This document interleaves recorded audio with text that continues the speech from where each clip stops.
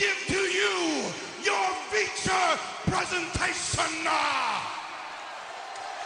Presenting Down for the 123 podcast.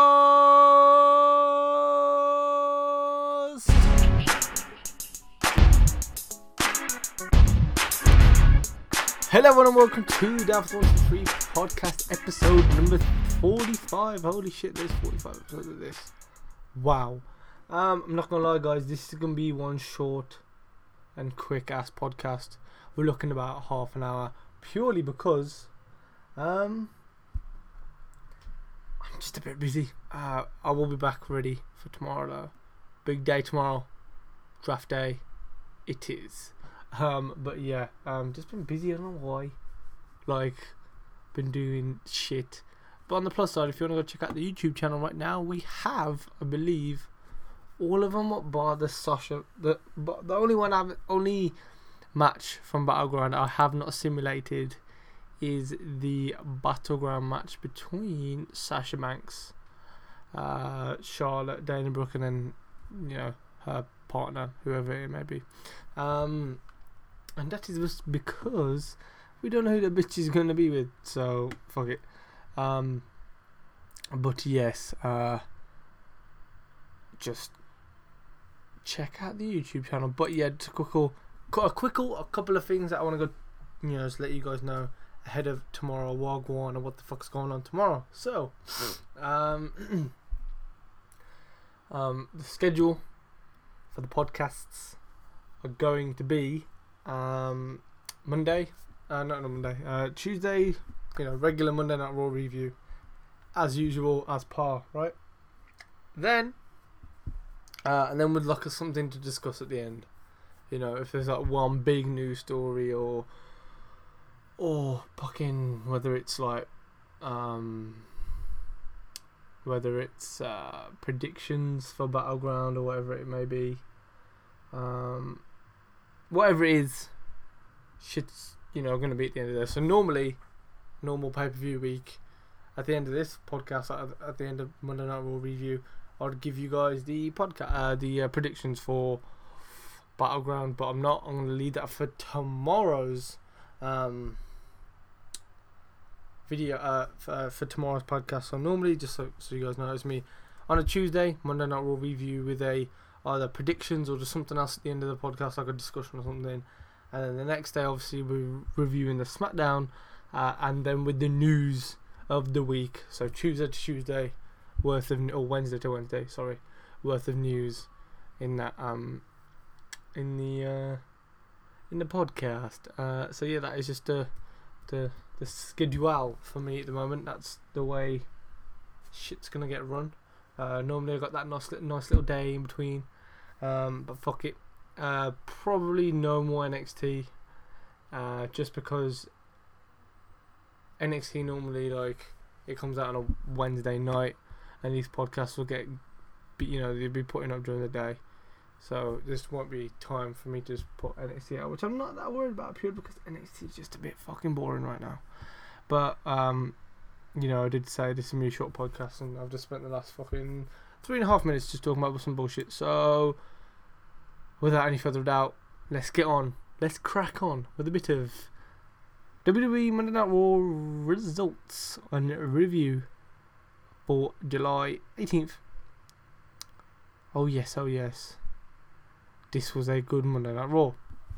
And obviously there's a lot of fucking hype just going into fucking this Monday Night Raw in general, probably because the draft is looming, it's excited times, and this opening segment generally got my balls very, very happy, if that makes any sense. So straight away the show opened with Stephanie McMahon announcing that Raw, welcome everyone to a Raw, and then obviously good old Shane McMahon comes out and disturbs her. They have a good bit of back and forth. This opening segment just in general was funny, it was fun, yes, it was good, it was just probably one of the best moments. When it comes to awards later on, it'll probably be the moment of the night because it was just so good. But anyway, yeah. So basically the Stephanie McMahon and Shane McMahon had a bit of back and forth, which then resulted into Stephanie McMahon announcing that Raw would have exclusive rights to the Cruiserweight division. Holy fucking shit. That means a couple of people from the Cruiserweight Classic are going to get pushed up to the main roster straight away. Wow. Wow. Holy shit. And this just makes it sum up quite nicely, because I can see people like Neville, Sami Zayn getting put onto Monday Night Raw, and then people like Kevin Owens, I believe. I don't know if he's a Cruiserweight and shit, but who else is a Cruiserweight? I'm trying to think of someone like Kalisto. Boom. On Monday Night Raw. So you can kind of see where people are going to go. You can kind of try and figure it out a little bit. But yeah, we'll just see how it goes, I suppose. And then she went on to announce Mick Foley as the Raw General Manager. Right, so at the moment, Raw is 3 hours. They've got Mick Foley as a GM, and rights like exclusive, but just basically they've just exclusively got the Cruiserweight division. Now, is this gonna fill up? Like, because does this mean that like you're gonna get big names get put onto, like old names get put onto Monday Night Raw, or are you gonna get the veterans and the the Chris Jerichos and Randy Ortons and people like that? On SmackDown, it's very, who knows where anyone is really gonna go. So it's very exciting times. And then good old Shane McMahon announced that his general manager is no other than Daniel Bryan, which got leaked last week, which is a bit gutting. But like, geez, that's just gutting that you've it got spoiled, because that would have been such a great little surprise. Because people already knew, they're already chatting. Yes. A shame, but I hope you can't really moan when you've got fucking Daniel Bryan as the Raw GM, I suppose. Yeah, and then we got a couple of rules about the draft. So it basically says that Raw is going to have the first draft pick. And I'm going to elaborate on this later on, because there's some stuff that happened during Monday Night Raw, or should I say at the end of Monday Night Raw, and the announcement that got made later on in the night after Monday Night Raw finished, which kind of makes sense on what's going to happen and so on and so forth. So, yeah, Monday Night Raw are going to get the first draft pick, and then for every 2 draft picks SmackDown get, Raw will get a third. So, it will go like, I think, if I'm off the top of my head, it will go Raw, SmackDown, Raw, SmackDown, Raw, SmackDown. And that's how it's going to work. Yeah. Which I think just it obviously makes sense, purely because they've got a bigger show. Like, the 3 hours, you need to fill it up. It just makes sense. Why not? And then we also got told that 6 NXT superstars will be drafted to the will be involved in the draft. So it's pretty much hit the nail on the fucking head, right? I think a live event over the weekend, you had Finn Balor, Shinsuke Nakamura, Chad and Gable. No, not Chad and Gable. Just Chad Gable and Jason Jordan. Yeah. Basically American Alpha and Bayley all having a weird kind of thing in the middle of the ring, and they're all celebrating and shit. They did the little Bullet Club in the middle, and then did Shinsuke Nakamura's little entrance thing on the ropes, and it was basically there are 5 of the 6. Now, the only other person who makes sense, so personally what I think is going to happen is you're going to get, obviously, 5 are basically confirmed. Obviously Finn, American Alpha, Shinsuke and Bayley. they're the 5, but it said 6, and the only genuine person I can actually think of is Hideo Itami. He has returned into, for what's it called? He's returned in to like full competition. Like, he's back from his injury. He's been back for a while, but he's only been doing live shows. He hasn't been doing any NXT tapings, and I just feel like that might make a bit of sense. The only other person I can generally think of is like someone like Ty Dillinger, who's just been in NXT for so long, that it just would make sense to bring them up. Or you're looking at a diva. So the three women's wrestlers that pop into mind is Nia Jax, Alexa Bliss, and Carmella. Now they're the only ones that really make sense right now. I feel like they would just do it just to make it, just give it a bit more sense. 4 lads, 4 males and 2 females. It just makes sense. You can split that evenly in the middle, with 2 males, and then a female on each different brand. So it just does make a lot of sense. But anyway, fucking SmackDown. Let's just get on to some matches. So basically what they did is filled up Monday Night Raw with as many big ass tag team matches as they could, because of they might potentially never happen again. Okay. So first match we had Sami Zayn and Cesaro, go against Kevin Owens and Chris Jericho. So the match ended with Sami Zayn getting a reverse schoolboy roll up from Chris Jericho into a inside cradle type thing to get the win. Basically, he got a fucking fruit roll up victory for the faces to go over there. Good match, I suppose. Everyone got their little fair share in. There was I'm gonna sneeze. Oh my god, bless me. I'm leaving that on the podcast. Fuck it. We're just like in the middle of a heat blaze right now. I've got the fan to my back. I'm sweating and freezing at the same time. It's just not good. Anyway,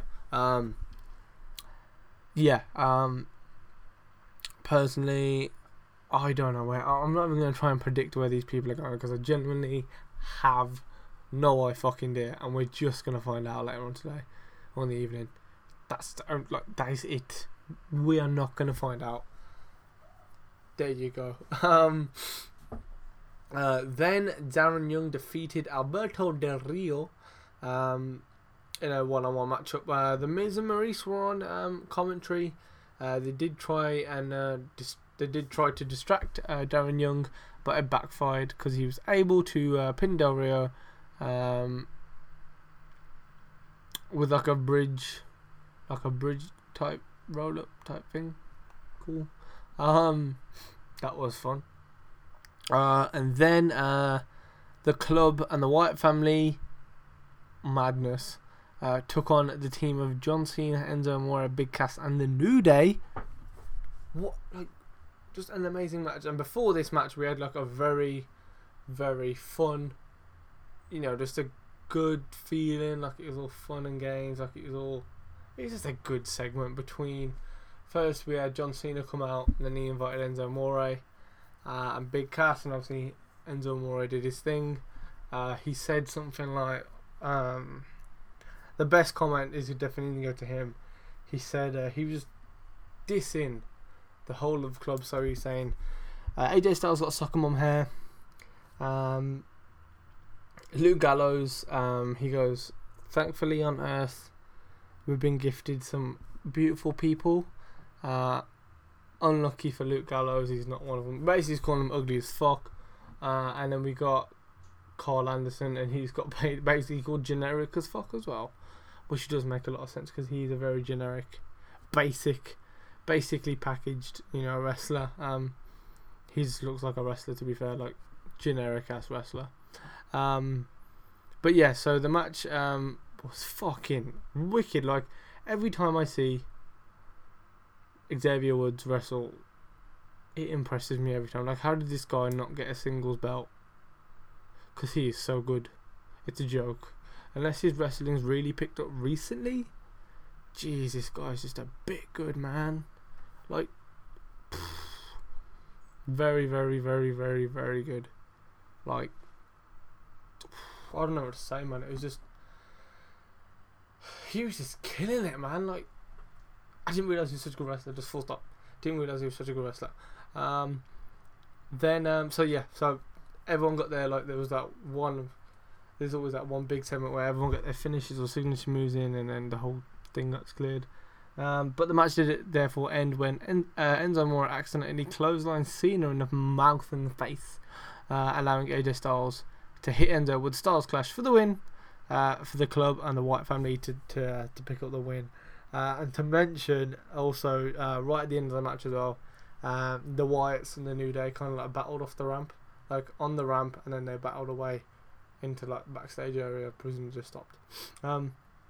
And then that finish happened. So yeah, and the next match we had was between Sasha Banks and Becky Lynch, going against Charlotte and Dana Brooke. Sasha Banks and Becky Lynch won by disqualification when Natalia, I fucking can't even talk, attacked Becky Lynch while she was just in her teammate's corner.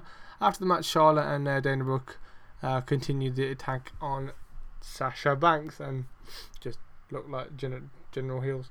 And then we had a match between Rusev and Sheamus going against Dolph Ziggler and Zack Ryder, and then Rusev forced Ziggler to tap out to the Accolade. Ryder consoled Ziggler after Rusev like left. That was really it. It was a bit of a some of these matches were like bad squash matches, man. I'm pretty sure there was a match between, it's not written here and I've missed it. Sin Cara go against, who the fuck did he go against? Oh, Baron Corbin. He went against Baron Corbin. Baron Corbin basically just squashed Sin Cara in minutes. And then he attacked Sin Cara after the match, and Kalisto made the save, but it was noted that when Kalisto did that, the Lucha Dragons aren't the Lucha Dragons anymore. They are separate wrestlers. They are not going to get drafted together as a team. So most likely that just means Sin Cara is going to get put on SmackDown, and Kalisto is going to get put onto Raw purely because Kalisto cruiserweight division cruiserweight title, just makes sense that he's on Monday Night Raw. If I was a betting man, I'd put a lot of money in that Kalisto goes to Monday Night Raw, just a lot. And then we had the main event. So the main event match is the WWE Championship match between Dean Ambrose and Seth Rollins. So after during the match, near the end of the match, like there was good back and forth match, to be fair. And the ref did take a bump near the end of the match. So both men's shoulders. The ref like took a bump.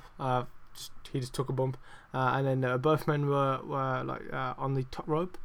I think it was Dean Ambrose that went for a suplex off the top rope. But as he did it, Rollins kind of like rolled up, and both men kind of rolled up, so that both people was teams. Both members' teams were what the fuck am I even talking about? Both Dean Ambrose and Seth Rollins' shoulders were both on the mat at the same time. The ref counted it 1, 2, 3, but obviously both met, Dean Ambrose and Seth Rollins' shoulders were on the mat. So it ended up being a double count out. And then both the CEOs and general managers of both SmackDown and Raw were watching the match from ringside. Then Stephanie, after the match, obviously, once the bell rang, Stephanie raised Rollins' hand and Shane raised Dean's hand, but the ref was non-committed. And then after the match, Stephanie got on the microphone and declared Seth Rollins the winner, handed him the belt. Rollins celebrated while the others argued, and the commentators were not convinced. And then on the WWE after showy type little thing that they did, what happened? Just trying to remember off the top of my head. I'm pretty sure it was something like the ref asked for a replay to be shown on the Titantron. He saw the replay and he tells Lillian Garcia that it was a draw, and therefore still your WWE champion was Dean Ambrose. So that sorted that out, and then right at the end of Raw we got like a little video on YouTube, just popping up on YouTube, and WWE.com. It was a backstage segment between Shane McMahon and Stephanie McMahon, basically saying that there's going to be a rematch tonight on SmackDown Live for the WWE Championship. So Dean Ambrose and Seth Rollins are going to have a match tonight on SmackDown for the WWE Championship. Holy fucking shit. Wow. Well, what a Monday Night Raw. Just great shit. Time for some award days. And by award days, I just mean awards. We had worst and best dressed. Now, worst dressed.